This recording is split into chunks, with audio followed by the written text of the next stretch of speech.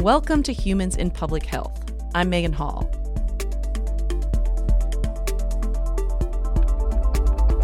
In the past few years, the field of public health has become more visible than ever before, but it's always played a crucial role in our daily lives. Each month, we talk to people who make this work possible. Today, Andy Ryan and David Meyers. You might see the ads plastered on billboards and bus stops. Medicare plans that offer you more, pay $0 for your premium, free gym memberships with your health insurance. These Medicare Advantage, or MA plans, make a lot of promises. But what do the ads not tell us? How costly is the program? And does Medicare Advantage actually deliver better health care? Andy Ryan and David Meyers, professors at the Brown School of Public Health, are digging into these questions. I'm David Meyers. I'm Andy Ryan. Before we jump into Andy and David's work, here's some quick background. In 1965, Medicare was established as a part of the Social Security Act to provide health care for people age 65 and older. It was a federally run health plan that paid providers on a fee-for-service basis. So the federal government would pay for the services that providers charged. The fee-for-service model meant providers made more money if they did more tests, more appointments, more procedures. Pretty much from the start, there's attempts to reform payment, and that's where Medicare Advantage came from. That there could be these kind of win-wins where providers or private entities are paid not on the basis of services they provide, but on the basis of the population they serve. The idea was that private insurance companies could bring some innovation and efficiency to Medicare, and they'd be motivated to save money because they'd be paid per patient, not per test or procedure. The first pilot versions started in 1997. When the plans first started, they were more niche. In the later 2000s and in the early 2010s, when enrollment in these plans really started to take off, to the point that now they're becoming the dominant form of the Medicare program and will likely surpass 50% over the next couple of years. David and Andy say aggressive advertising helped increase the popularity of Medicare Advantage plans. The ads are all over the place. You'll see them watching sports. You'll see them watching reality TV. They even aired a commercial during last year's Super Bowl. Plans also work with brokers who can actually receive kickbacks for guiding people into enrolling in certain plans.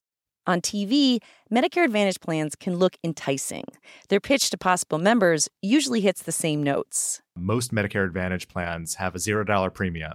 They cover for services you'd get in the hospital or the clinic. They'll usually include a drug plan, and then they might offer a range of additional supplemental benefits that the traditional Medicare program doesn't provide. Like dental care or vision care or transportation services. Some of these benefits are probably just for advertising purposes. They don't make a real difference in patient outcomes. But we've heard things like transportation benefits for non-emergencies. So being able to have a plan drive you to the doctor's office, drive you to a grocery store. So things like that could be potentially of high value to certain patients. But it still is something that we're looking to study more.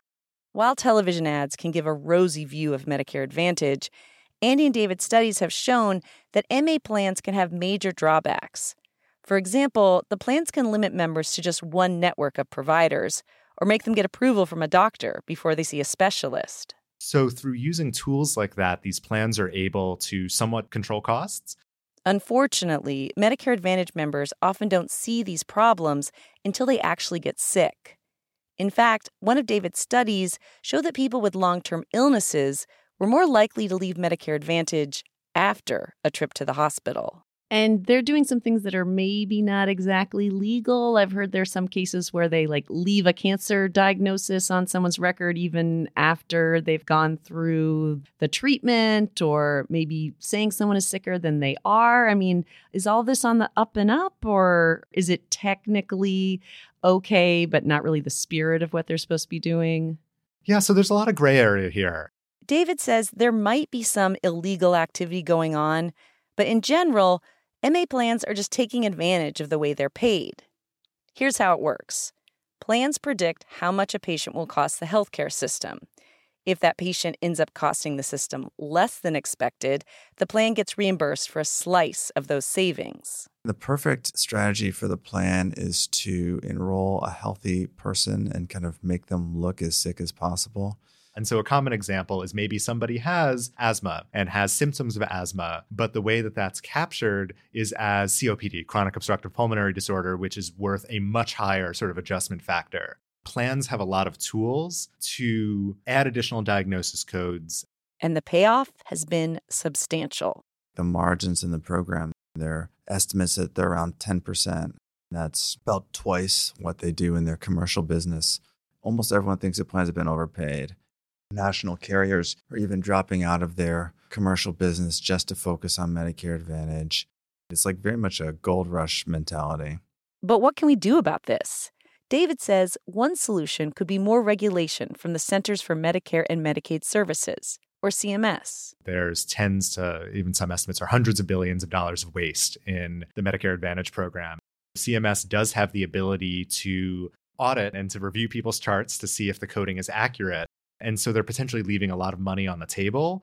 These issues with overpayments are starting to reach a breaking point as more and more people enroll in the programs. This year, participants in MA will outnumber those in traditional Medicare. As the problem balloons, researchers like Andy and David are taking a closer look at these plans. Comparing Medicare and Medicare Advantage has been challenging. To begin with, there's less data on MA plans. A lot of the data we analyze is from the traditional Medicare program.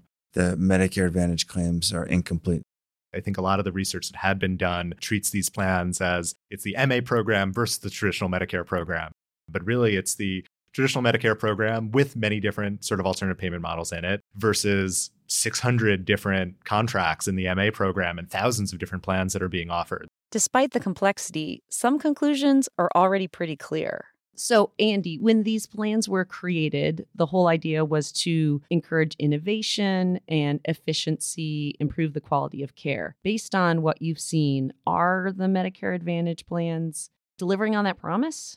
If there are quality advantages, they're pretty minor. I certainly wouldn't say that it's a fundamentally different type of care that people are getting. David, what about cost savings? Is it proving to be a source of cost savings? No, and largely because of the issues we've talked about, we're not really meeting either the cost savings or the quality goals of this program right now. At this point, Medicare Advantage takes up about 5% of the federal budget, and it's largely funded by payroll taxes. Without action, taxpayers will have to start paying the price of MA's rising costs. That's a huge issue, and it would require painful trade-offs of other things the government doesn't do, or tax increases. David says earlier efforts to rein the system in suggest that reform won't come easily. CMS proposed making a set of what we think are fairly reasonable changes to the way that some of the risk adjustment system works.